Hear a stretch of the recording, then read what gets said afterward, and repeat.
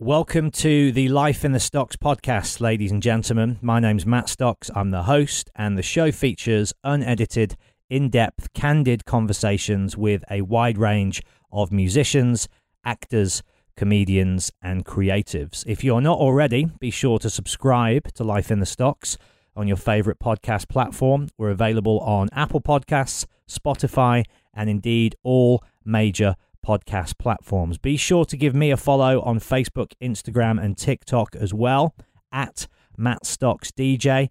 That way you can keep up to date with all of my live Q&A dates, my DJ performances, and of course, who's coming up on the show as well. But without further ado, let's crack on with the show, shall we? Here we go.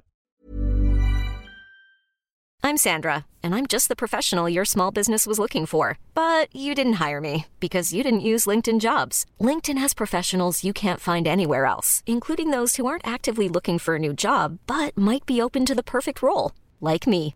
In a given month, over 70% of LinkedIn users don't visit other leading job sites. So if you're not looking on LinkedIn, you'll miss out on great candidates like Sandra. Start hiring professionals like a professional. Post your free job on linkedin.com/achieve today. Ready to pop the question? The jewelers at BlueNile.com have got sparkle down to a science with beautiful lab-grown diamonds worthy of your most brilliant moments. Their lab-grown diamonds are independently graded and guaranteed identical to natural diamonds, and they're ready to ship to your door. Go to BlueNile.com and use promo code LISTEN to get $50 off your purchase of $500 or more. That's code LISTEN at BlueNile.com for $50 off. BlueNile.com, code LISTEN.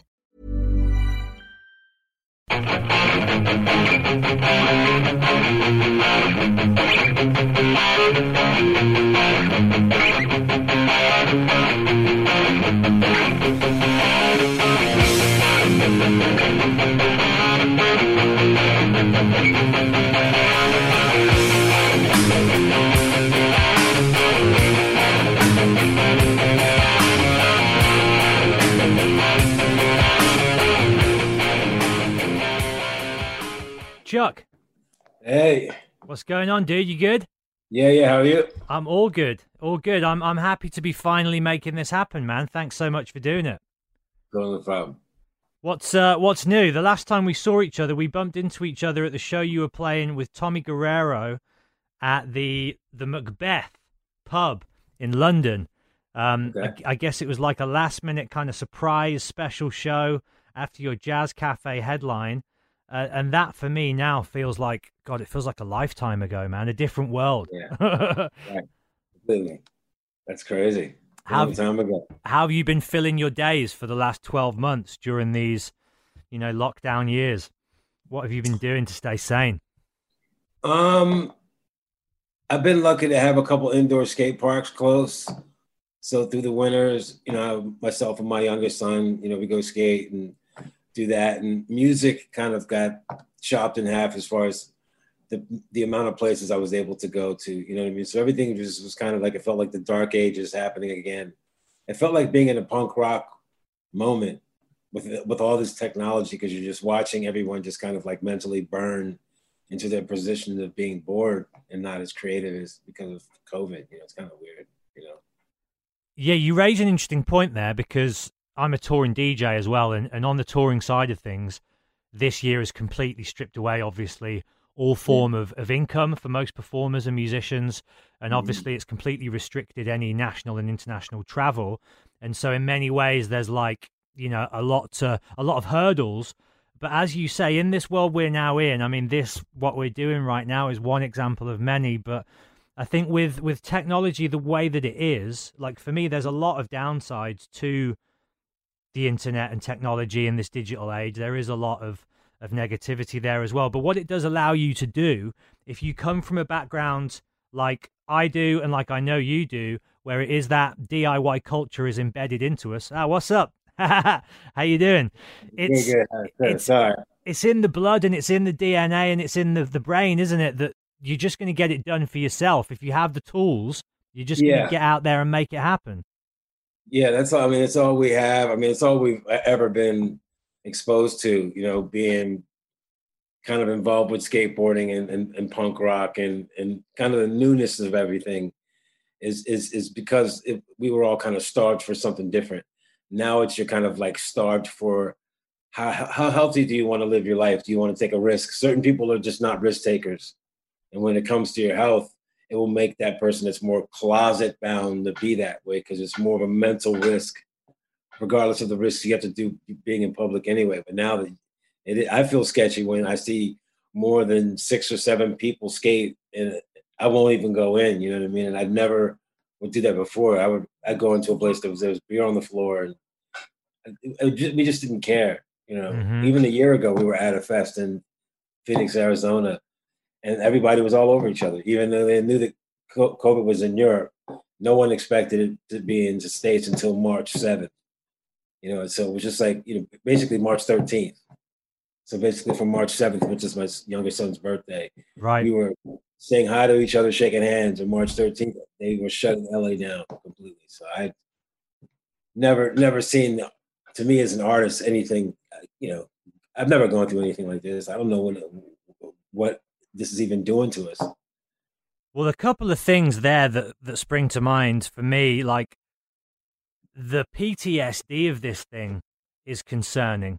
We won't linger on this too much, of course, but just to catch up and set the tone and stuff. But you kind of raised the point there of like, when these rules are in place and these regulations are in place and these paranoias and fears for right reasons settle in, I wonder how long it'll take us to get back to, oh, I'm just going to go to a show and put my arms around a stranger again and not bug out in my head about catching something from them.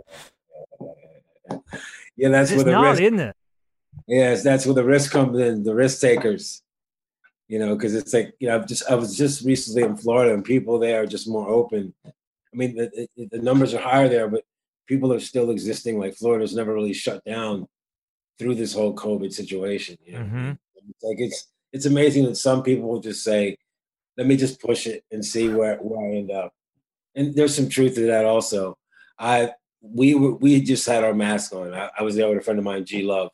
We're, you know, just doing some events and having some fun, but we were the only people around that were just really caring about, like, hey, we should just keep ourselves a little bit more self-contained. People down there just, fuck it. You know what I mean? Yeah, they're living, which is, God bless them. You know what I mean? You know, we're all going to go somehow. I don't know. But just the whole health, the upper respiratory thing is, this is the first time everyone has the same risks as a regular asthma patient. This is what we deal with. I'm an asthma patient, so. Right. Excuse me for swearing, but this is what we deal with all the time. Our lives are just up and down with upper respiratory, but now everyone is subjected to it because of COVID. It's kind of sad because a lot of people aren't ready to even deal with the fear or the anxiety of not being able to breathe, or, you know, as an asthma patient, you have to go through a lot and learn a lot. So we become our own CPR type of people. And for people that don't know that, someone that just all of a sudden gets that upper respiratory shock, it could be, that's why people are dying more out of shock. And panic. Yeah, they don't know what to do. You know what I mean? You have to, as an asthma patient, you have to know how to survive. You need to know what to do in all situations. So when you were growing up and you were getting into skateboarding, did you always have asthma? Was it always like an issue? It was just always pertaining to my diet. Right. And because I was eating things that weren't agreeing with me, you know, mainly dairy and wheat. And so when I would normally catch a flu or catch a bug, I would get sick, but I would have a lot of inflammation, how I understand it now. Because if I were to do that now, how I used to eat when I was 13 or 14, I'd fall over. You know what I mean? So I've learned how to keep things cleaner for me. Where did you grow up, man? Did you grow up in Philly or did you move there like a little later in life? I started in Wilmington, Delaware. Right. And I was there, living there with my father. My mom always lived in Philadelphia. So like around age, say 6 or 7, I remember just going back and forth because there was a lot of music fest in Philly back in the day. There was a lot of street people playing music. It was way more unified, you know, and it was the start of hip hop and graffiti. So most kids in Delaware wanted to, you know, go to South Street and be around like Schoolie D and all these other people that were just learning how to, you know, take this subculture. And especially skaters, because we were always on the street anyway. So it was kind of wild growing up in Delaware and Philadelphia because, you know, parents made decisions to move. So Schoolie D, you mentioned there. Obviously, you wound up later on working with him, but was he like an early guiding light for you when it came to creativity and music? Was he one of the first artists that you were aware of? Like, okay, he's doing something exciting. I'm into this. Yeah, like it brings smiles. Like this is like remembering like how basic shows were, and oh, that's Chris Schwartz, like who managed Schoolie, and Chris now, is a big famous, like kind of record producer person. But it's just crazy that we were all in Philadelphia, and I heard him as a kid. His singles, PSK, and all that stuff like that. Yeah. It just unified everyone in the hood per se. But it did reach skateboarding, you know what I mean? And then to finally get to work with him and to see that and hear him talk about how he made that beat and how he created this whole persona of who he was. It's pretty cool that he did that in Philly. I mean, he had to live that to do it because Philadelphia was pretty rough back then. Well, people associate gangster rap with obviously the West Coast and LA in particular, but I guess that tune was kind of the first example of that, wasn't it? Hugely influential. Yeah, he was the first to really come out with some braggadocious thing that was connected to Philadelphia, other than like the cheesesteak or like the pretzel. You know what I mean? Yeah. The most, but what he was talking about is what he's seen his uncles and fathers and their brothers and people, aunts. I mean, there's a lot of people tied up into this way of life, and it's just Philadelphia's a rough town if you don't know how to deal with that type of personality, because people who don't like to be tested. You know what I mean? So I think that Schoolie was able to take that character and put it into his first really unique songs. I mean, like his singles. It was amazing that he tapped into the subculture of what was just being discovered, like hip hop. You know what I mean? Yeah, man. People talk about what they're saying. At that time, you obviously had, and New York was huge for it. And again, people go to New York more often. But I mean, for you, how do the kind of the subcultures and the different lanes which you were obviously operating in all come together, of skateboarding and music, and then obviously within music you had hip hop but also hardcore? What was the unifying thread that brought all those things together for you? Was it just street culture and all of it existing on the street around you? Well, a part of growing up in Philly is you kind of get to hear a lot of different music, jazz, new metal, whatever. And then you get to see these people around, so you get a little bit more of a lead into what it would kind of be.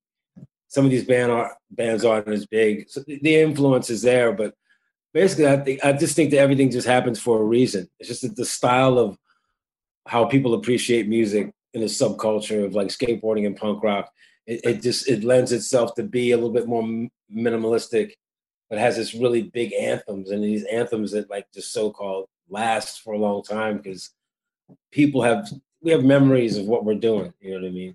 And I don't know if I'm really kind of answering your question, but I think the crossroads of anything creative, especially with young people, there's always need for a soundtrack. And if the people that are part of it can create it, you know what I mean? Because like Woodstock, they had huge stars. Like most of the people in skateboarding and punk rock and hardcore, even Cro-Mags, like they all were just basic, just local bands playing like $5 shows. You know what I mean? Like putting this message out there, like, look, we're going to be here forever. You know what I mean? I guess as well, skating was the thing, right? Like, because skating when it started was soundtracked by hardcore and hip hop and punk rock and metal, and there wasn't necessarily like genre boundaries. It was just if it was fresh and like aggressive and exciting, then it was all good. Yeah, and also politics were just entering like skateboarding a little bit more visible. You know what I mean? People starting to have a little bit more of a reach out of what they would think or what they would say or what they stand for. You know what I mean? And I think that's great too. I just think that the lifestyle of skateboarding is so unique that whatever it's kind of meshed up with, it's always one. You know what I mean? It's just crazy, especially with hip hop, skateboarding and hip hop. Just it gave hip hop a whole another breath of life. Like a guy like Hobson, who was an amazing MC, is on stage skating, like tray flipping or whatever, or showing people that he still has skill and still loves skateboarding as much as being this personality with a microphone, which takes a lot of work. It's not an easy job to do. Yeah, it's interesting as well, I think, because I'm sure they're out there, but for me, I've never met like a racist or a homophobic skater, because Yeah. skating always seems to be a culture of acceptance and different people. And like I said, I'm sure they exist, but it's like obviously within punk and hardcore, you had a certain faction of the skinhead crowd, which brought with it its own animosity and whatever. But I don't know, man, maybe you can school me. Like, was skating always, in your experience, this very multicultural, accepting, tight knit but extended family? I think for me, I don't like how I look at skating is because we were spoiled by all the like kind of indoor and outdoor parks in the 70s. And then for some reason that just didn't hold up for a business reason, but like there was all this like need for us to be like spoiled. But it seemed like, I don't know, just once it kind of got down to the root of it, you know what I mean? It's I don't know. Could you give me the question one more time just so I can get back on to what I was saying, because I just wanted to. No worries. I was just asking you if you encountered any racists in the skate scene. Oh no, yeah. Or whether it was always just all love and all good and. No, yeah, like it's weird. Like I knew guys, I knew people that I skated with, and were interacting with in this kind of like broken down world of skateboarding. Because when it was big, when Tony Alba was big and all those guys, it wasn't really concentrated on. It had to kind of break down, and people had to start going into neighborhoods where it may not been safe. You know what I mean? Like, because that's where all the ramps were. They weren't in the city. The kids weren't doing that. You know, so there was a couple things that were there, but I think that skateboarding. I know of one because I got a phone call from a good friend of mine by the name of Peanut Brown, and it was something that went down between him and Jason Jesse. And, you know, there was luckily a contest that I'm glad that I wasn't there, because I grew up with Peanut as a kid, and it would have upset me that someone said something to him that was racist, because as long as I've been in skateboarding, even if I saw it or felt it, no one's really said that. They may have said it about the music that was because I put on some reggae, you know, or somebody said, "What is that?" You know, they just and then made a comment and tagged a little like word character to it. You know, that's what's only happened to me. But I've been able to go in skate spots, and I can see it. You can feel it. You can, when people breathe a little bit of that ignorance, you know, it's just like, it sucks that it's attached to hate, because hate's so physical. Yeah. I consider like pork is the same way as racism. Pork to me is the same thing. It comes from the same like unbalanced place. If you digest too much of it, it just doesn't work out. You know what I mean? I just wish I know that people are not going to get along regardless of skin color. It's just that's how I looked at it. You know what I mean? I've been chased by black people. I've been chased by crazy, you know, white people. It doesn't matter. I mean, we're all a little out there. I mean, we put ourselves out there knowing that we could not come home on it. You know what I mean? It has nothing to do with racism. I wish that I could say that we were trying to weed things out. Like the biggest thing that I dealt with was when Peanut called me from the contest and said, "Yo, I just got into it with Jason Jesse, and he said this," and I was like, "Man, I'm so glad that I wasn't there. I would have lost my mind." You know, because it's unnecessary that you have to think more impacts like that. But when you grow up black and you're always used to hearing that word, and it comes out when you're in an aggressive moment anyway, skating, you don't want to hear something derogatory about where you come from. I mean, it's already on people's shoulders, you know, because a lot of people aren't educated about black people. And a lot of black people aren't educated about white people. You know what I mean? It's like, just to get down to the basics of it. That's not even thinking about any other nationalities. The two sides in 2021 are still trying to figure each other out. Like there's some mystical side of the black person and some mystical weird side of the white person. That's the only thing I'm tripping about, because I've been influenced by both styles of people. So I'm a little, I know that I'm going to catch some flack even as an artist, because art is not even being accepted in society anymore. No one's even talking about if we can save the arts through COVID.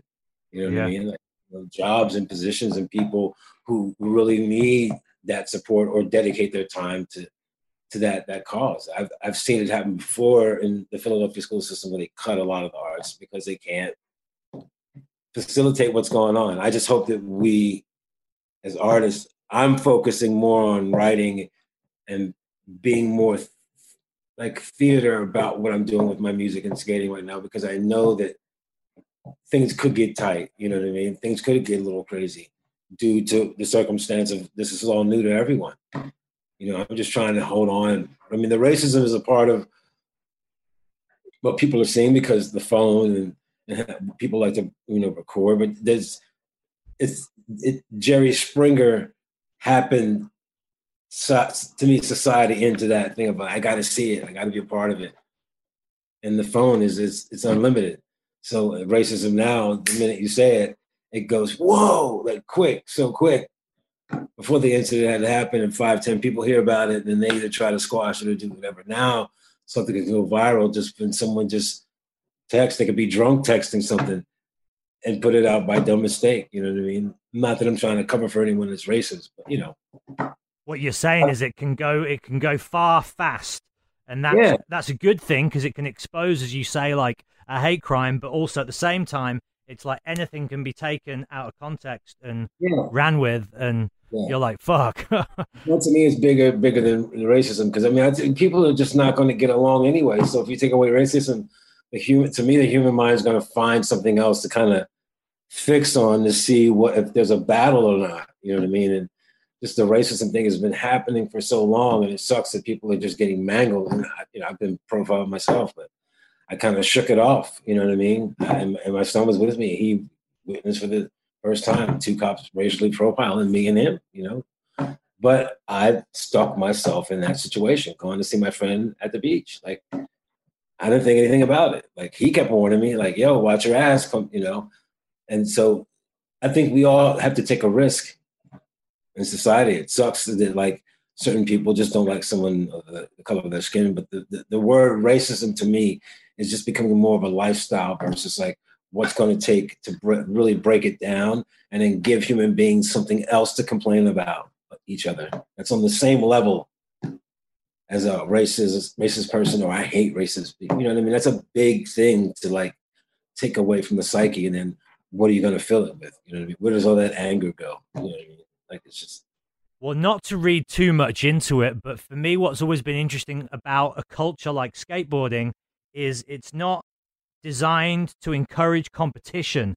Like, if you're competing, it's in a healthy, positive way. So it's not about hating the other guy who's on the other team or trying to, attack that guy from the other team. It doesn't build that kind of like team sports rivalry mentality, which I think, as you say, that transcends any kind of like, oh, he's a different ethnic minority to me, or they worship a different God to me. It's just like, that's the enemy, whoever they may be. They're in my way, get out the way. And what's rad is that skating was just like, we're here together, let's make the most of this space and do something cool with it and enjoy this moment in time. Yeah, and we had to create it, and that's the coolest thing about it. It wasn't made for us. It's kind of like surfing, but the brotherhood in skating took on different things. There's so many different levels to it. That's why I said the racism was, to me, a small thing inside of it. You know what I mean? Because all the friendships and the road trips and skate parks and people telling people about secret spots. I mean, people still enjoyed themselves through all those dark years, even before people had cell phones. You know what I mean? It wasn't, I know Ray Barbie got chased once, and it was a horrible situation for him, and it wasn't his fault. He just caught the wrong environment that day. You know what I mean? As far as his energy was out there, and all of a sudden the forces were out there, and he had to run into a church. He had ran for his life. You know what I mean? So we all have different experiences. You know what I mean? I would be petrified if I had that, and I'm glad I never had. I've seen it at hardcore shows, but I've also had 20 of my friends with me, you know what I mean? So it wasn't, and it was multicultural, you know what I mean? They weren't. It's just weird how that thing comes. It just seems like it's just people against people at the end of the day. Yeah. Like if there were 100, could they roll up in wheelchairs, and would it be just as effective? Everyone's got to walk and be, you know what I mean? It's just weird. That's what I'm saying. It's like I'm just pulling away from it because skateboarding, to me, gave me a lot of different options to forget about racism, to put something in the place of racism that needed to be created, like skateboarding, the arts with the music, the friends, taking a chance and going out west when you've never been there, and being like, how's this going to work? And then it works. I mean, most people really don't do that, you know what I mean, for something. What took off first for you, like the music or the skateboarding, in terms of the success that you started to enjoy? Or did they both correlate and kind of start, kicking off at around the same time? Music was first. My dad played. He was a sax player. He had a band, and so I jammed with him. So it was more like a fun thing. Like I'd be able to go out and play marbles and do whatever and run around. And then, age 6, I'm, jamming with these, grown up people having fun. Age 6. Yeah, and then Wow. age 8, they had me do my first show. Gave me 2 songs and 2 drum solos, and and it was cool because they were professional guys, and I was able to learn from it. I liked it because of what I learned hearing, being in the middle of all that as a drummer. I could still remember the vibrations, going like, "Wow, these guys really know what they're doing." And as a young person, it's just a Grom looking at like Pedro Barr's skate or something. It's mind-boggling, but a part of you wants to learn that process. Mm-hmm. So that's what I like. So that's what my father had me kind of like fly on the wall learning. And then once I was able to have my own band, I tried to emulate what he did with his bands. What was your first group? My first group was called Jerry's Kids. It was with some friends of mine in Delaware. There's another Jerry's Kids that's from Boston. We were from like Wilmington area, and just kind of a cover band.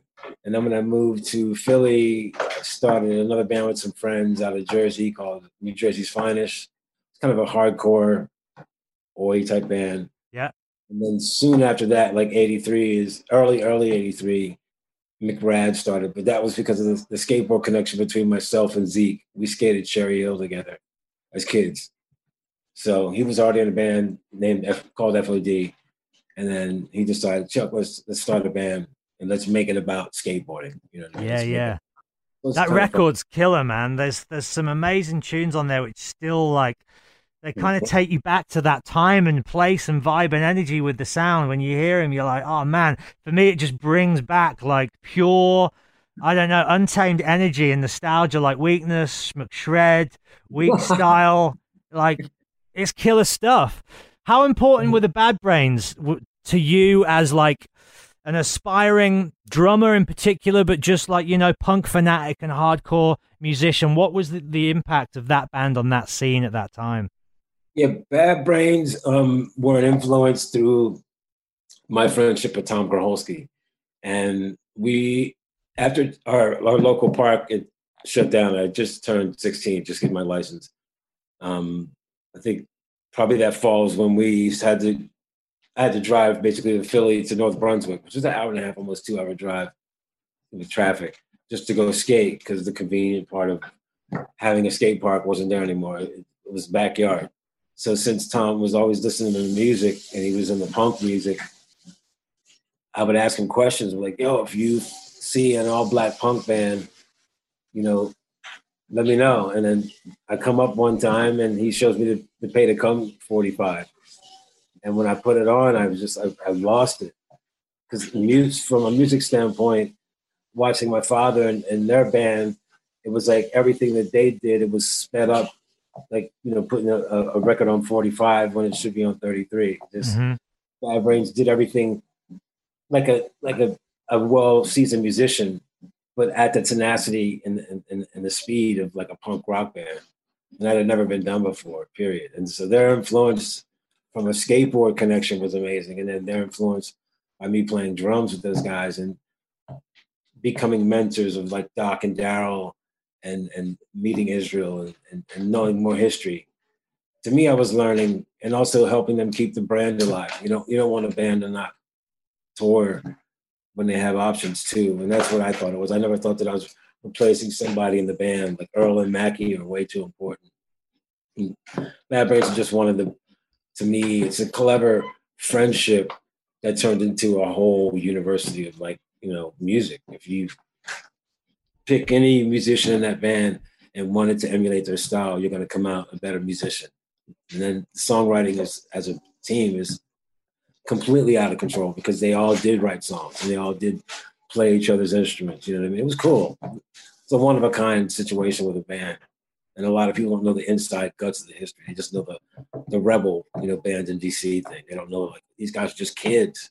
Yeah. You know? Well, and they slowed it down and they brought in, Rastafarianism and like heavy low end reggae, didn't they? And I think they were always like 3 steps ahead of everyone else in the hardcore scene.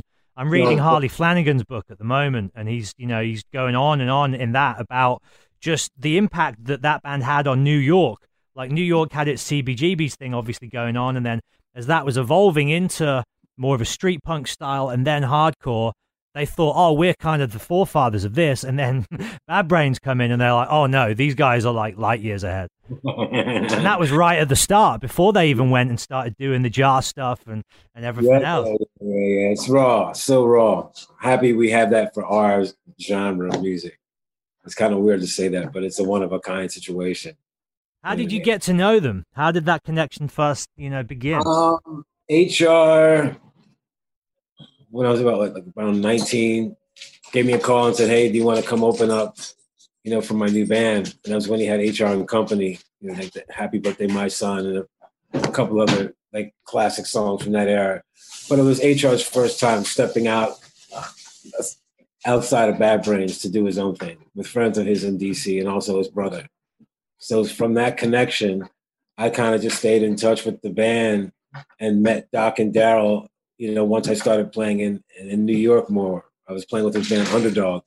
And so everyone in New York was always walking around and going to each other's shows. And so I met those guys then. But they just happened to want to audition me for a singer. So I tried it and it came close, but I couldn't fill the shoes of singing on the new record. But I was able to come back as a drummer because Mackie wanted to take a leave. So I just stepped in and, did what I had to do. It's funny. It's a heavy situation. There's a lot of learning. Those guys are really super, super important people of like how they love music without any of the fame attached to it. Like fame has nothing to do with how big they are, you know what I mean? As far as how they put their music together and why they wrote it and why they went from being a mid-tempo band to a fast thing. It's all out of just whack. Just playing and playing and playing, and maybe more frustration or more anxiety. It wasn't a thing like, oh, we're going to get faster now.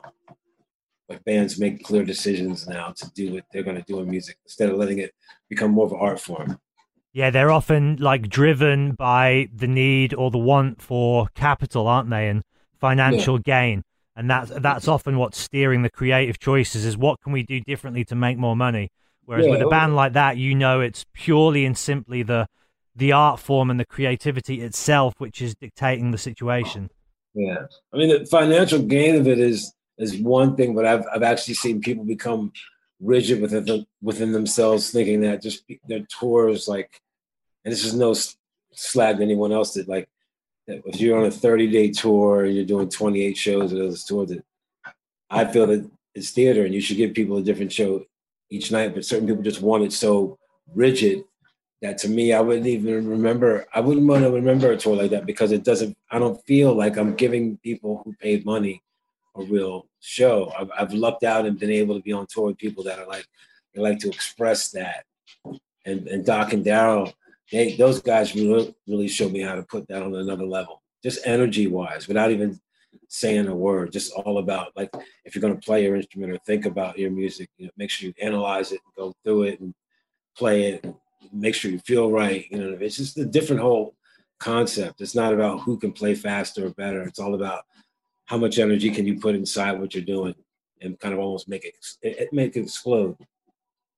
Yeah, I wish I could have seen them back in that time, like, HR doing the backflips and stuff. And just physically speaking, by all accounts, those shows, just obviously you're talking music, what they were just, out there, but just from a physical performance point of view, they sounded like the most ferocious band in town. Just completely uncompromising, relentless. Mm-hmm. It was that. I mean, like where they were coming from, it wasn't a place of lack. Even though they weren't backed by just some crazy money machine, it was just about like, I guess because they grew up with records like with Michael Jackson and everything else. So their mental state was like, if you're going to play basketball, you want to be like Dr. J or Kareem or Michael Jordan. You want to go and think for the top. Punk rock people were going like, we kind of want to be like Sid Vicious and Johnny Rotten. And not that those guys were crap musicians. It just wasn't on the level of like, well, what if a really good musician does that and makes it unbelievably aggressive? And that's where you get the Bad Brains. You know what I mean? It's like they just lucked out and they didn't make it cheesy. You know, it was all about being political. And it's hard for bands to survive when they're highly testing the system and they sound amazing. You know, it's a lot. Was it a volatile unit to be in the center of, like, or was the creative energy enough to kind of keep the band focused and centered? Because you do hear the stories that it's, you know, quite a stormy environment being in the ship Bad Brains. What was your experience of rolling with them and touring? Yeah, just on a personal level. No, yeah, emotions run high. I mean, basically, HR had put himself to where he wasn't living like he is now, because, you know, HR's a really good friend of mine. We talk all the time, and I've watched him kind of pull himself it was like 2012, where he was kind of pulling himself out of the darkness of like, hey, I can't stay where I'm staying anymore. I gotta get more into like writing. So that's why I was there, for the writing part of it. And what I saw out of what was being created in front of me was almost like HR like just happened to get fallen into punk rock, but mentally his mind wasn't there. So he's still got that guy. He's still got to be the guy who does the backflips on stage and and most people think that he gave that up as an old person, like in his 50s. I think he gave it up around 85, 84. I think it was just trying to be that person where you're testing your body all the time. Didn't work out. Plus he had mental things he was dealing with. Like maybe it was cool because they never really toured that long. You know, it's hard to hold that pressure up. That's why it was so emotional, because the content is highly emotional. And then the energy is highly emotional. You know, it's just this, and if you don't have a strong, healthy backbone of getting all your ailments taken care of, you're going to break down. So that's why at their most important moments, and I've seen a couple, it's for some reason there's just an energy that comes in and boom, and then you're in the middle of it. But I've seen HR really recover and save his life, and that to me, like after people were kind of giving up on him, he's now a completely better person. He's got like a whole new project. He's got a new record. You know, he's living better, eating better. He's still singing. You know, it's a lot different than. I don't know why they couldn't get him the right help. I just think that everybody has to come to their burning. You know what I mean? And because it's a heavy thing. Because once again, he's this guy to all these people. There's a pressure there, isn't there? Yeah, so why wouldn't that be wavy? If you were the guy that went on to do backflips all the time, 20 years from that or whatever, 10 years from that, you're like, just that pressure. I've done enough backflips, guys. Yeah, you know what I mean? It's like, but it's crazy, that's that's what a part of, now that I'm realizing with HR, his real name is Paul. When I'm realizing HR was just one of the characters that he was developing through him being like chemically imbalanced. But he, for some reason, did a great job. Just micromanaging it and not being healthy.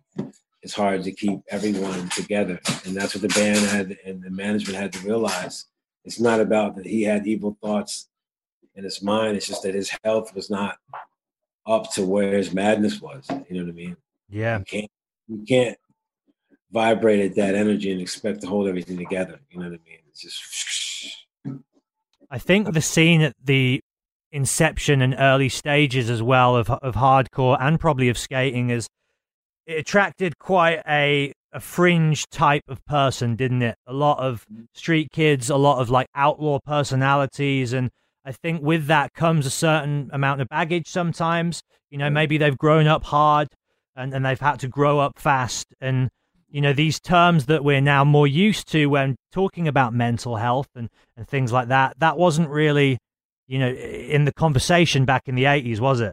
So no, You kind of just accept their behavior as eccentric and part of it. And yeah, because it's like it's in most of the cities things were undeveloped. You know what I mean? It was just like because you as a young kid you tour cities, even skating or just playing music, and you see how cities have grown. Everything back in the '80s was just more raw. You know what I mean? So it's just going for it. You know what I mean? Making it a reality. I don't know if I answered the situation or the question.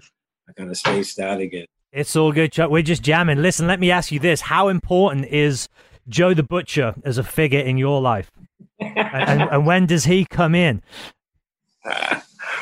Joe's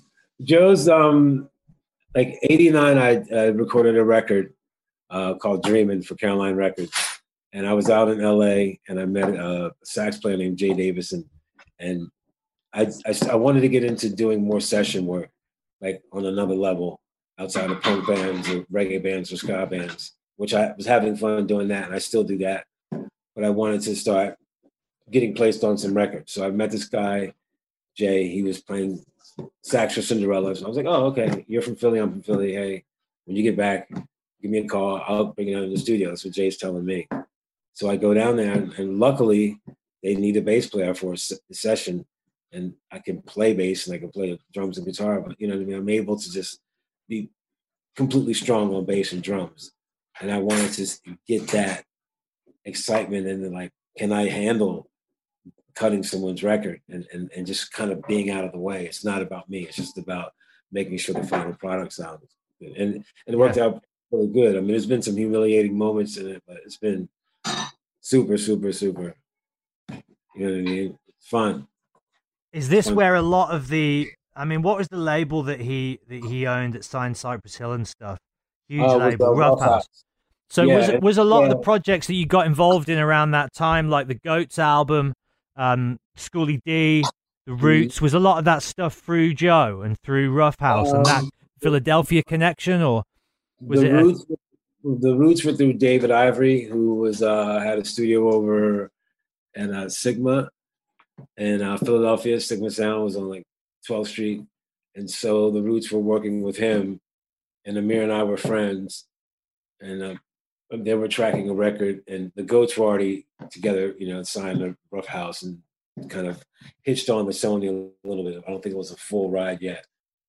So the Roots were putting their band together. They needed a keyboard player, so they grabbed the keyboard player, Mark Boyce from the Goats, and myself, and said, hey, come in the studio and play this. And that's where I met David Ivory, and that's where you get the first Roots record, and me just collabing with those guys because they needed that for the sound of what they were doing. So it was cool.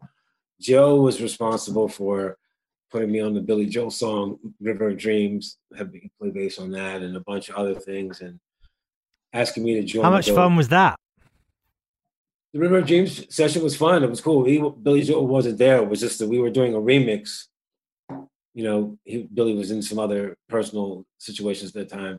So it was just trying to record a record everywhere. And we got into doing the remix, and the remix happened to be the single of the record, which I've never heard that happen. Remixes always come after the single. It's like B-side material, isn't it? Or bonus tracks, or yeah. It's just a fun thing if you collect those B-sides. But it was cool to see just the excitement of a bunch of grown folks in the studio, and me being the young buck, the skateboard punk rock guy. Like, I just saw these heavyweights come in and be like, yo, Billy Joel tracks coming in. We got to pull out all the stops. So it was like every person that was a badass and that I was a part of their team. When I saw those guys showing up, I was like, okay, this is an opportunity, because there was no money guaranteed. It was a pure excitement of just working with Billy Joel. So I like that part of it. Sometimes when the artist is there, you can't control the moment that they're in. So, and I'm more stoked on the musician side of it. Like, can we really, play and do something better than the original song? Because they did a great job with the original song. Just for some reason, what we did made more sense. So I'm happy that we're part of it. What's going on with the skating whilst the music is becoming, more prolific and you're working more in the studio? Are you having to take your foot off the gas with skating and doing tours and doing it at that professional level, or are you able to juggle the two and just go hard at it with both lanes? I just kind of, skate when I can. This last year and a half has been a lot more, going to different parks, and because things have been shut down, so tours have been more spread out, or events, because everything hasn't really lined up as a tour yet. So, I mean, I kind of like it now, having more time to skate and the same amount of playing music. Certain tours before, as I said before, if it's a 30-day tour and you're playing 28 shows and your day off is a travel day, and the other day is just kind of like, pack down day. You don't really get a chance to do it with doing 6-hour drives a day. It depends on how your tour's routed. And back then they would just put bands out and you'd hit it as hard as you could. I mean, they put you out until you just burned out. You know what I mean? It was endless. You know what I mean? That's over. I don't think that'll ever come back. The consistent bang, bang, bang, bang, bang, bang, bang. You know what I mean? I don't know. It's too many risks. You know what I mean? Because it's dirty with people. It's tours are dirty. You know what I mean? You have to be. Everyone has to be unbelievably into being clean, and that's hard. A lot of people just like being themselves. You know what I mean? Mm-hmm.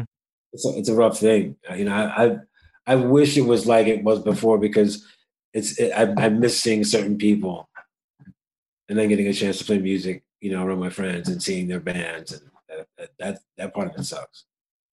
Were all your skate friends super happy for you as they started to see, your music career, if we want to use that evil corporate term, but were they stoked for you and it all started kicking off and you're playing on Billy Joel records and stuff like that? Because there can't have been many people on the skate scene that were getting to say that they're jamming with Billy Joel. Yeah, I mean, the support has always been there. It's just that I know that with skating, it was hard to kind of like take any Billy Joel press of what I was doing with Joe the Butcher and merge it into skateboarding, because the hip hop side of skateboarding really wasn't developed at that time. I mean, it was there, with Cypress Hill a little bit, but it wasn't as. It's just there was different conversations I knew that I should have with the things that I've created with people. Just because I've done something with Billy Joel doesn't mean it's going to resonate as high or as hard with the skateboard community, because they're not. Like, maybe now, because people have grown up with it. But most of the people that I skated with didn't really, unless they love Billy Joel, didn't want anything to do with the type of music. Yeah. So I was it hard operating both worlds? Did you find sometimes you were a bit lost in the middle, or was it cool? I thought it was cool just to kind of be challenged to be amongst thought process of like, well, just because it's on a major label and it's with a big star, that it means more than the person who's in their basement, which I've been, like, making a record that comes from your heart. And I've seen both results. I mean, one does one fine on a financial level, and one can not do one. But not all of those that are done on that financial level that's bigger are a complete success. Mm-hmm. You know what I mean? It's just the ones that resonate. So I think that it's great to just know that you can write a song and be a part of something that's really personal. Like, it's really close to your person, which can resonate out to people if you're a people person. And you can also do something on a big scale to where you can take your personal experiences with your friends and write a song globally about what you're doing. Like what Bam Margera did with Jackass. He just let everyone know, this is what me and my friends are about. They weren't trying to act, or they were just truth, isn't it? Yeah. Just truth. When you're ready to pop the question, the last thing you want to do is second-guess the ring. At BlueNile.com, you can design a one-of-a-kind ring with the ease and convenience of shopping online. Choose your diamond and setting. When you find the one, you'll get it delivered right to your door. Go to BlueNile.com and use promo code LISTEN to get $50 off your purchase of $500 or more. That's code LISTEN at BlueNile.com for $50 off your purchase. BlueNile.com, code LISTEN. I'm Sandra, and I'm just the professional your small business was looking for. But you didn't hire me because you didn't use LinkedIn Jobs. LinkedIn has professionals you can't find anywhere else, including those who aren't actively looking for a new job, but might be open to the perfect role, like me. In a given month, over 70% of LinkedIn users don't visit other leading job sites. So if you're not looking on LinkedIn, you'll miss out on great candidates like Sandra. Start hiring professionals like a professional. Post your free job on linkedin.com/achieve today. Ever catch yourself eating the same flavorless dinner 3 days in a row? Dreaming of something better? Well, HelloFresh is your guilt-free dream come true, baby. It's me, Keke Palmer. Let's wake up those taste buds with hot, juicy pecan-crusted chicken or garlic butter shrimp scampi. Hello Fresh. Stop dreaming of all the delicious possibilities and dig in at HelloFresh.com. Let's get this dinner party started.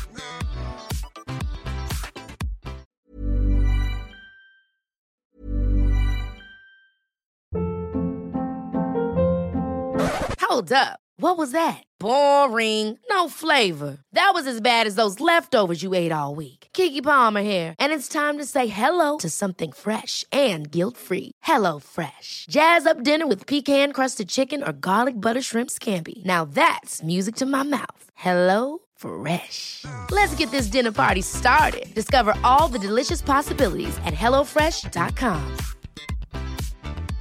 Hey, it's Paige DeSorbo from Giggly Squad. High quality fashion without the price tag. Say hello to Quince. I'm snagging high-end essentials like cozy cashmere sweaters, sleek leather jackets, fine jewelry, and so much more. With Quince being 50 to 80% less than similar brands. And they partner with factories that prioritize safe, ethical, and responsible manufacturing. I love that. Luxury quality within reach. Go to quince.com/style to get free shipping and 365-day returns on your next order. Quince.com/style. You mentioned the GOATs a moment ago, Chuck. Did you play, am I right in thinking this, did you play Woodstock 94, that crazy year when it all went off? Did you play that with them?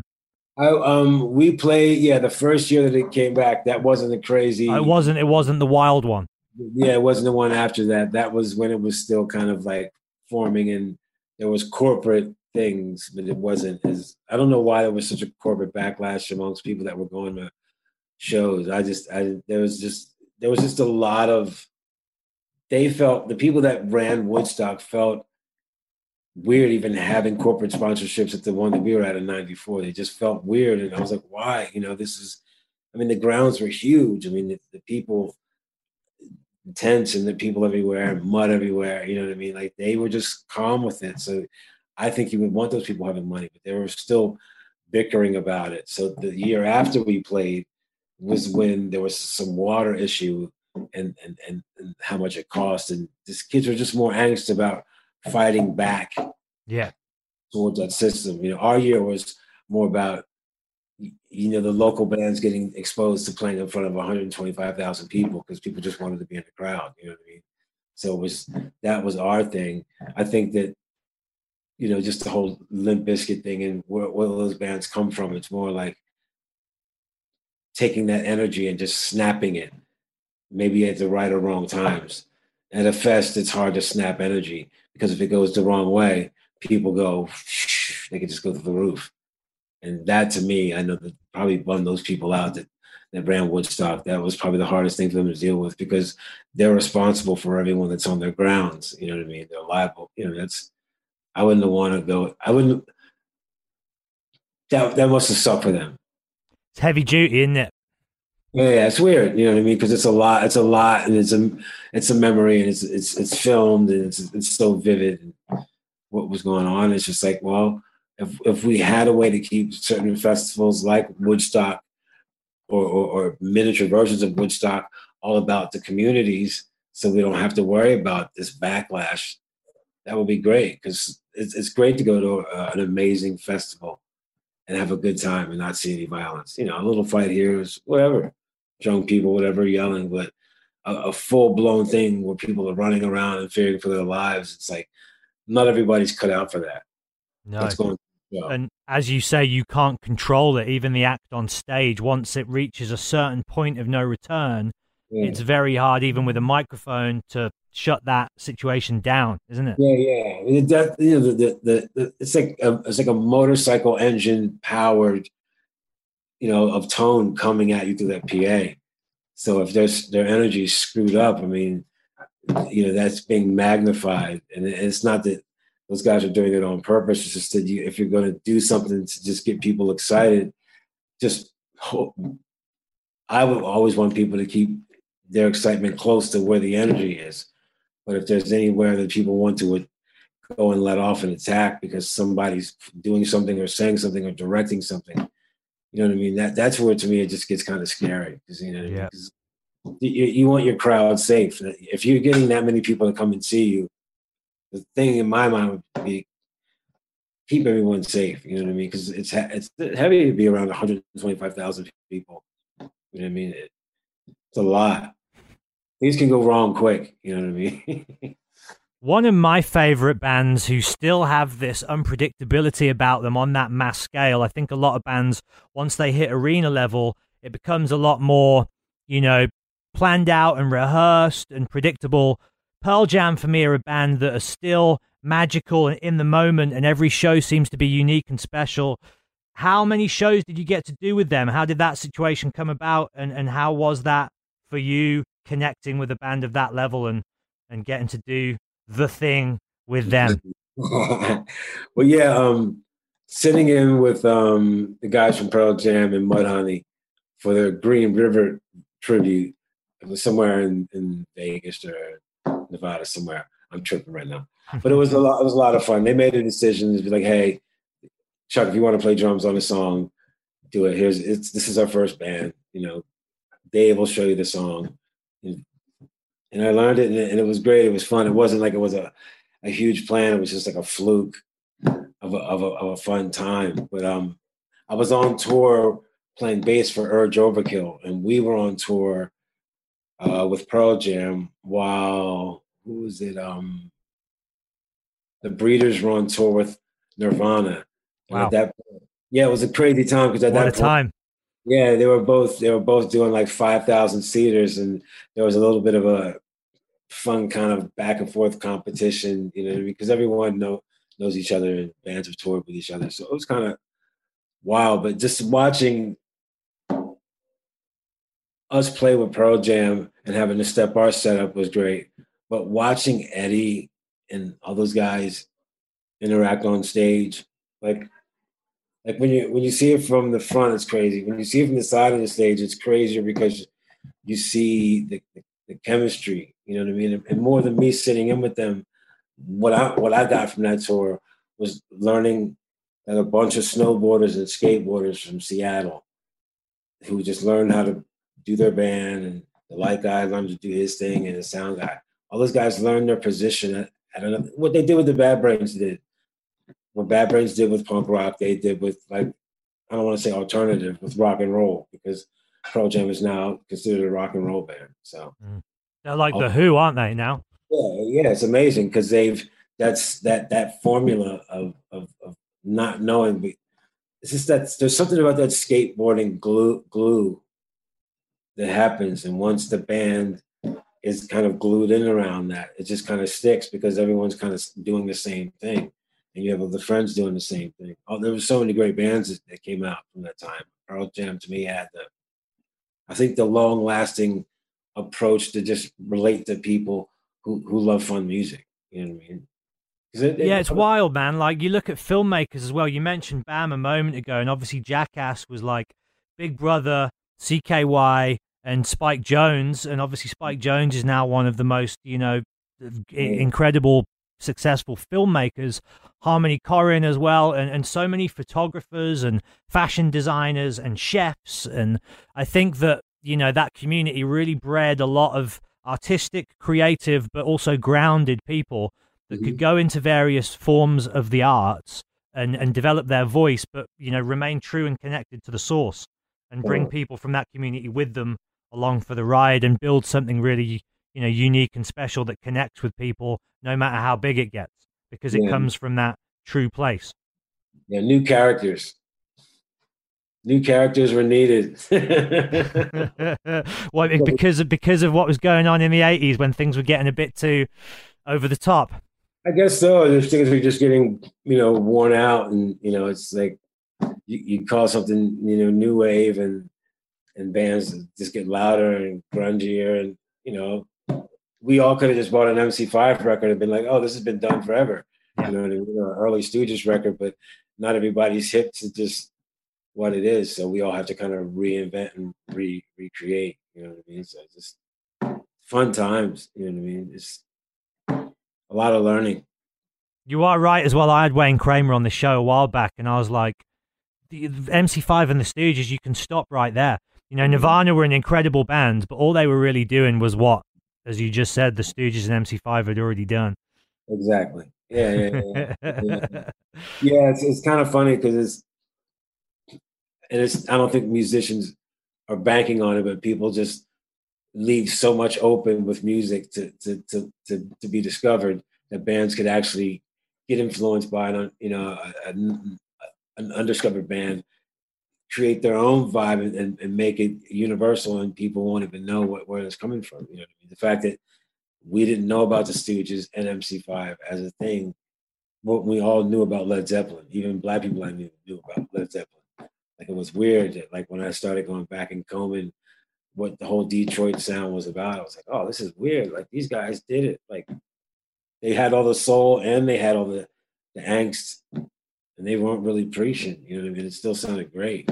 You know what I mean? So out of step with the 60s free love time as well, wasn't it? It was like the polar opposite of that. I was like, fuck your hippie movement. Like, we want to burn this shit down. Right. And then those guys spawned Death becoming a band. You know what I mean? You know, the all black band that's from Detroit. Yeah, I've seen the documentary about them. Great band, great story, and and Detroit, man. There's something about, I've never been there myself, but fascinated with, and later on, obviously with Jack White and people like that, and the Dirt Bombs. Like, there seems to be, I don't know, there's like a rawness, isn't there, to Detroit rock and roll? Yeah, I think that, like, going there and hanging out is just kind of raw, but for some reason, even the Motown guys, like, the fact that most of these guys are still playing through amps and having to play different size venues, and there was always this kind of push to make it bigger than life live, because you didn't have all the tricky sound things and the funny pedals. Everything was all tube gear, so it just seemed like Detroit bands and that whole thing. That's what Jack White and those guys suck off on, is because it is real. There's no fluff in it. It is rock and roll with just soul music behind it, because it's hard to keep a band tame and play for 20,000 people. It has to start exploding. You know what I mean? It's got to do something different. You know, Detroit's perfect for it. How much fun was it jamming with Scream? Pete Stahl's a character that I definitely want to get on this show at some point. He's in the band Earthlings with my buddy Davey Catching. Obviously, Dave Grohl was famously in that band early on. I guess he now tour manages, or did pre-COVID, and will again tour manage Rival Sons right now. Yeah. Pete's been working with those guys for a while. Yeah, to jam with Scream, because they're a childhood hero band for me, and I saw those guys back in the day, and we played shows with them back in the day. But to get to play the songs that I grew up on with those guys, and have his brother Franz play guitar, yeah. It was good. And Skeeter, you know what I mean? It's just wild. It was like being in the Wizard of Oz moment, you know what I mean? It's like, whoa, there is Skeeter. You know what I mean? It's like, because you hear a song and you're playing it, and you remind yourself that you're a kid, but then you're like the person standing right there. You know what I mean? And it's just, the environment was wild, because those songs really relate to a lot of people. You know what I mean? The Still Screaming and other songs around that. The Still Screaming record really hits home for a lot of folks, as far as like, that was a record that changed my life. You know what I mean?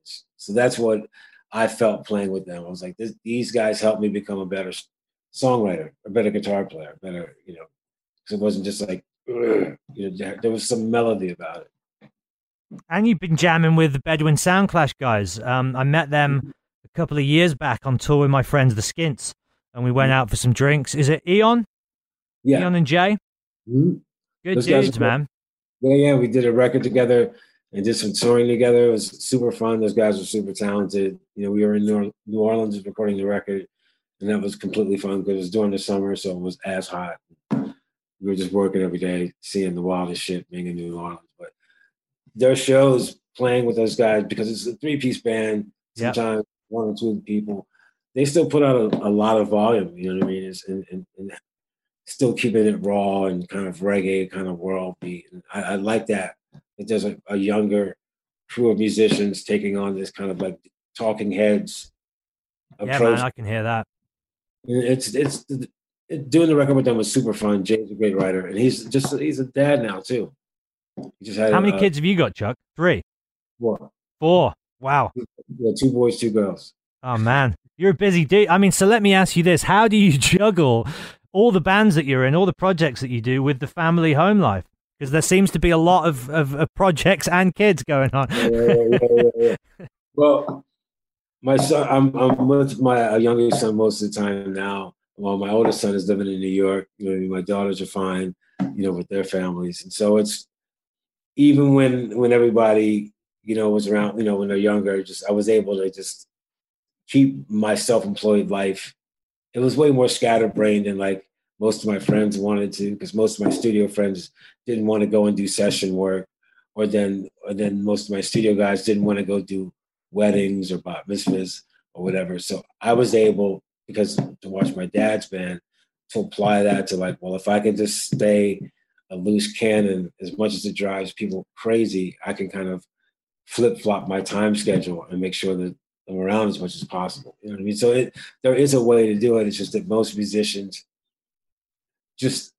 they put too many hangers up to me, you know what I mean, in the closet, and hang the guilt coat on it.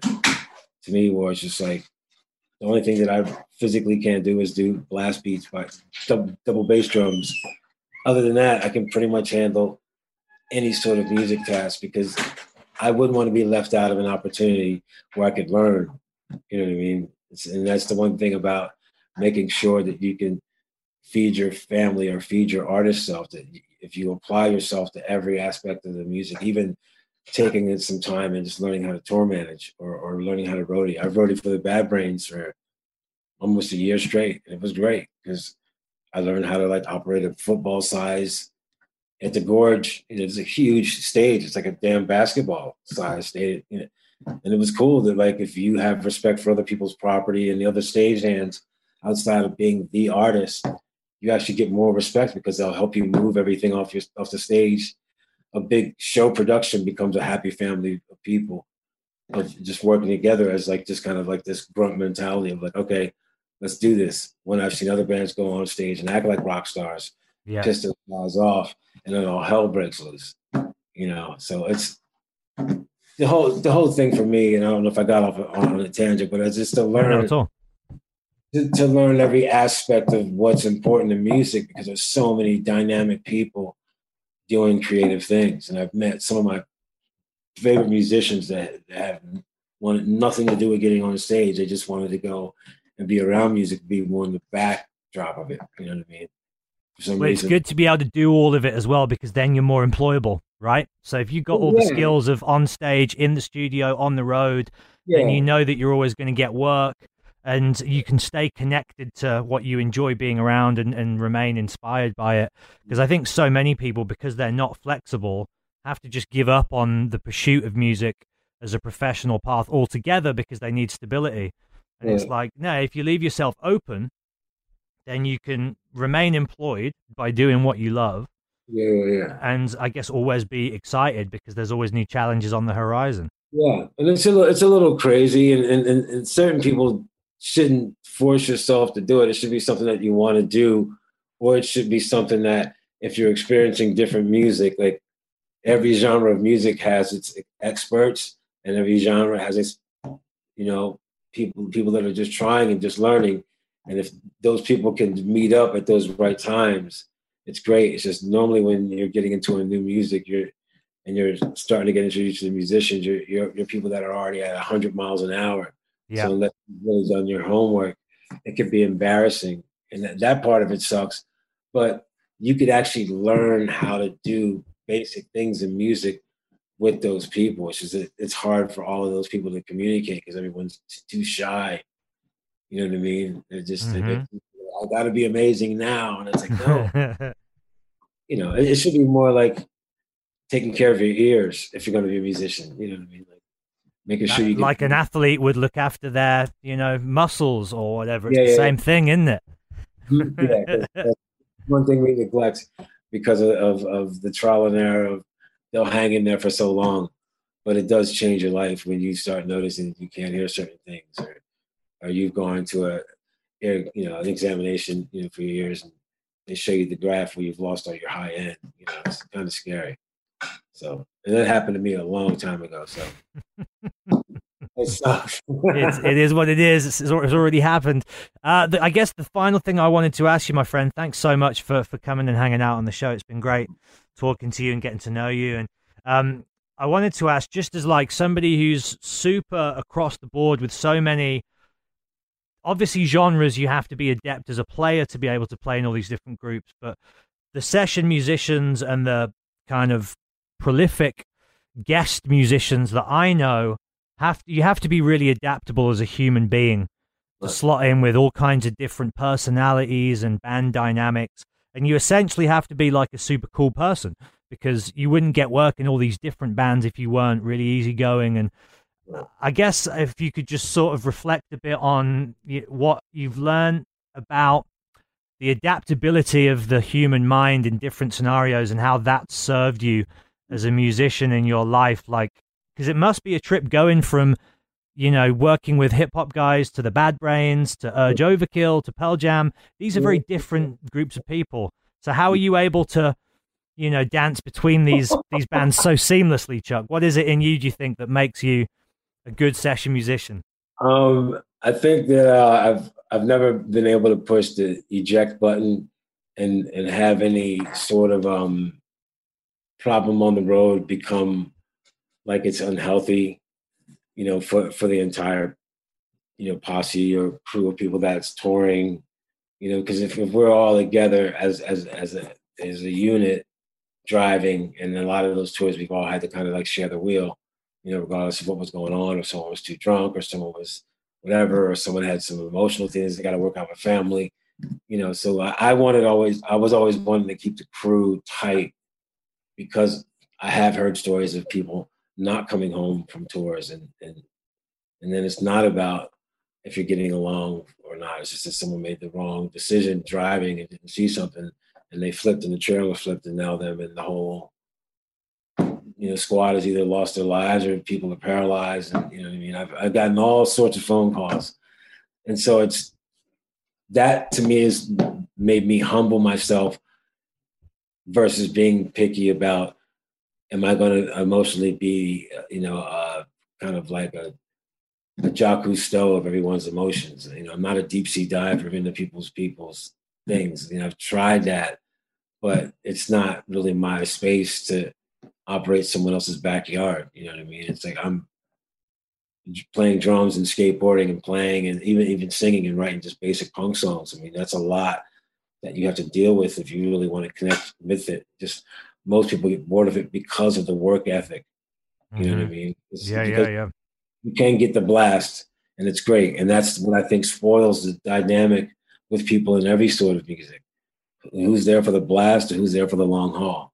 And most people, not everybody has to be around and be creative for the long haul. And that's the hardest thing for a creative person that has a lot of sensitivities or emotional sensitivities to relate to, that you're going to have to be creative with people that may not have as much heart as you do with what you want to do, you know? So it's either you're going to be a boss or be the session person that goes along with the crew until someone says, hey, do you want to do something? Everyone's busy. Do you want to produce this thing? You've been loyal with us, so here's a team bonus.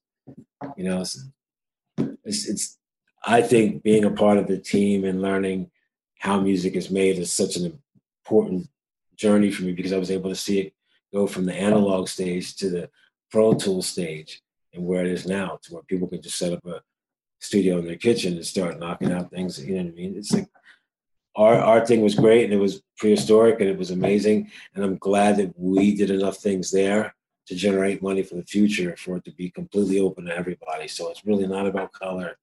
It's not, you didn't have to do shows if you want to make music. You know, before we were after pressure to get out in the limelight, get out and travel with people. You know, just unnecessary behavior just to be known. Now people can just get on their computer, and you don't have to really, if you get a racist comment, it's like, oh, I can delete you. You know, you don't have people throwing things at you, or, you know, people spitting on you, or, you know, whatever, someone slamming into you, or beer going into your face, or, you know, you gotta have to love all that. I think a lot of people were forced into going to shows because it was cool, versus like they didn't really want to be there because not everybody has a great time of chaotic situations. You know what I mean? It's like, and depending on what we do and how we deliver ourselves back to people, that makes people go, yeah. Do you still enjoy the chaos? Are you still attracted to the unpredictable nature of, the skate scene, the music community, rock and roll, punk rock, hip hop, art with an edge? Yeah, I mean, a good circle pit when you're playing the right beat. You know what I mean? It feels great because a part of it reminds you of where you were as a kid if you were there, being an adult playing music still, and still being able to play really good punk rock music, which is great, which is basically aggressive country music is what punk rock music is, aggressive blues music. It's just, it's heavy. There's a lot. I'm totally losing where I was with the whole comment. You're still into it though. Tell me again one more time so I can. I just wanted to know if you were still attracted to the danger and excitement of rock and roll. Yeah, I miss the crowd, the connection of the crowd, because playing different instruments for me, I know what it's like to stand in a crowd and feel what a bass player is doing, or feel what a guitar player is doing, or do whatever. I have the chance to go backstage and look at what people are doing. Like that whole intimate part of music sucks because that's where everyone used to learn when they would travel and see, like, oh my God, I just saw this drummer or whatever. You know what I mean? Where it's at now, it's kind of sketchy. You know what I mean? I think the rawness of it is where it should be. You know what I mean? I think that the technical part of it should take itself away. You know what I mean? And now COVID makes everybody, you have to be a professional musician. You have to be very, politically correct about what you're saying. You can get shut down if you're doing a live stream and you say something that's not appropriate to the person who's hosting your live stream because you haven't thought it out to own your live stream to say aggressive things. You know what I mean? It's that part of it is wild. You know what I mean? And everybody's filming anyway. You know what I mean? I hope that it can get back to just regular. The people who really want to keep it theater, we should be able to have some kind of status quo lifestyle to do that, so no one has to get sick. Yeah, and I think just like going back to living off grid, I think there's a lot to be said for that. Like as powerful and useful and positive as social media is for promoting your art, whatever you do, and you can be independent, and that's your platform to share what you do. But I think there's something to be said for just throwing the phone away and just going out and having a good skate, or losing yourself at a good show, or hanging out with your friends and just connecting on that raw level that I think the digital age has sort of removed a little bit. But I'm old school like that, I think. No, it's completely removed from it being organic to being more visual and more like everything is a quick anthem. Versus like we had to figure out why we were even inspired by the anthem, our way of it, because there's a trial and error that may have not worked out for you. If you don't like something now, you could just drop and drag and flick, and you're on to a whole nother. It's like a big Rolodex of entertainment. Versus like, are you really intrigued by the lifestyle that you're choosing right now? Does it really resonate with you? My choices, doing that with skateboarding and punk rock and all that. Yeah, I mean, I couldn't do anything else. My grades were horrible. Everything sucked because it wasn't background music. You know what I mean? It was. I just didn't have that. I couldn't split the worlds. I wanted to get out of high school to just and steady play music. And you did it, man. And you're still doing it.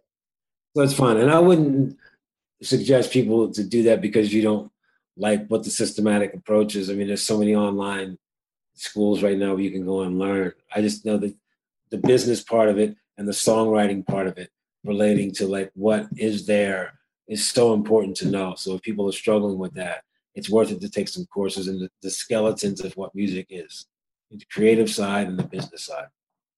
And then you can get out there and hopefully make a life and a living out of doing what you love, right? And then you never have to work a day in your life.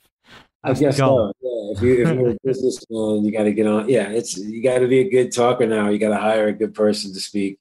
I babble too much, so it's hard for me to get on and say, buy my product. But it does work because it's a part of people's time to look at a phone and get consumed in someone else's character for a moment, just to think, oh, I would like to buy that. You know what I mean? So we didn't have to do all that before. Before we were behind the curtain. Now everyone's, the social media thing is blowing it out so far that you have to stay at a certain level to be noticed. You know what I mean? It's kind of crazy. Well, I'll say this. If anybody's looking to get into McRad in particular, I think the Begin record is a cool place to start because the level of guests on that and the different musical pockets which you delve into, from hardcore to reggae, it's all there. And you've got like Dean Ween and Roger from Agnostic Front and Tommy Guerrero's on there and Daryl from Bad Brains. This is a sick record, man. There's about 20 songs on there, so there's a lot. And I think there's enough there to sort of get into what you do on every musical level. Even hip hop, there's everything going on. Was that a fun record to do? Freddie Fox, because he's Freddie Knuckles, he's just his inspiration from what he's done with Gangstar, Guru, and all that whole thing. And it was good because I took and did some editing to it. Also, it wasn't just like I didn't really play any instruments on it other than maybe a guitar line or something. But I was just tripping about. I was being more Pink Floyd with his voice and the track itself, and he ended up liking it, so I thought it was good. So I was in engineering at the time, so that record, because of the amount of songs, is because I was engineering all that stuff myself and learning how to. I just wasn't mixing it, and I drove my friends crazy. I'm sorry. Dude, this has been great, man. Thanks so much. I've loved it. I hope that when the world's re-up and open and running again, hopefully you make it over to the UK, whether it's with Tommy or whoever it's with, and we'll link up, man. And where's home for you? You still living in Philadelphia? I'm in Ambler, PA right now. Well, if I ever get to that part of the world, I'll look you up as well, man. Yeah, come through. Thank you, Chuck. You take care. Have a great day, and I'll let you know when this goes up, man, and I'll get you the link and stuff. Cool. Thanks, man. Cheers, dude. That was really good fun. Thanks, man. Bye-bye.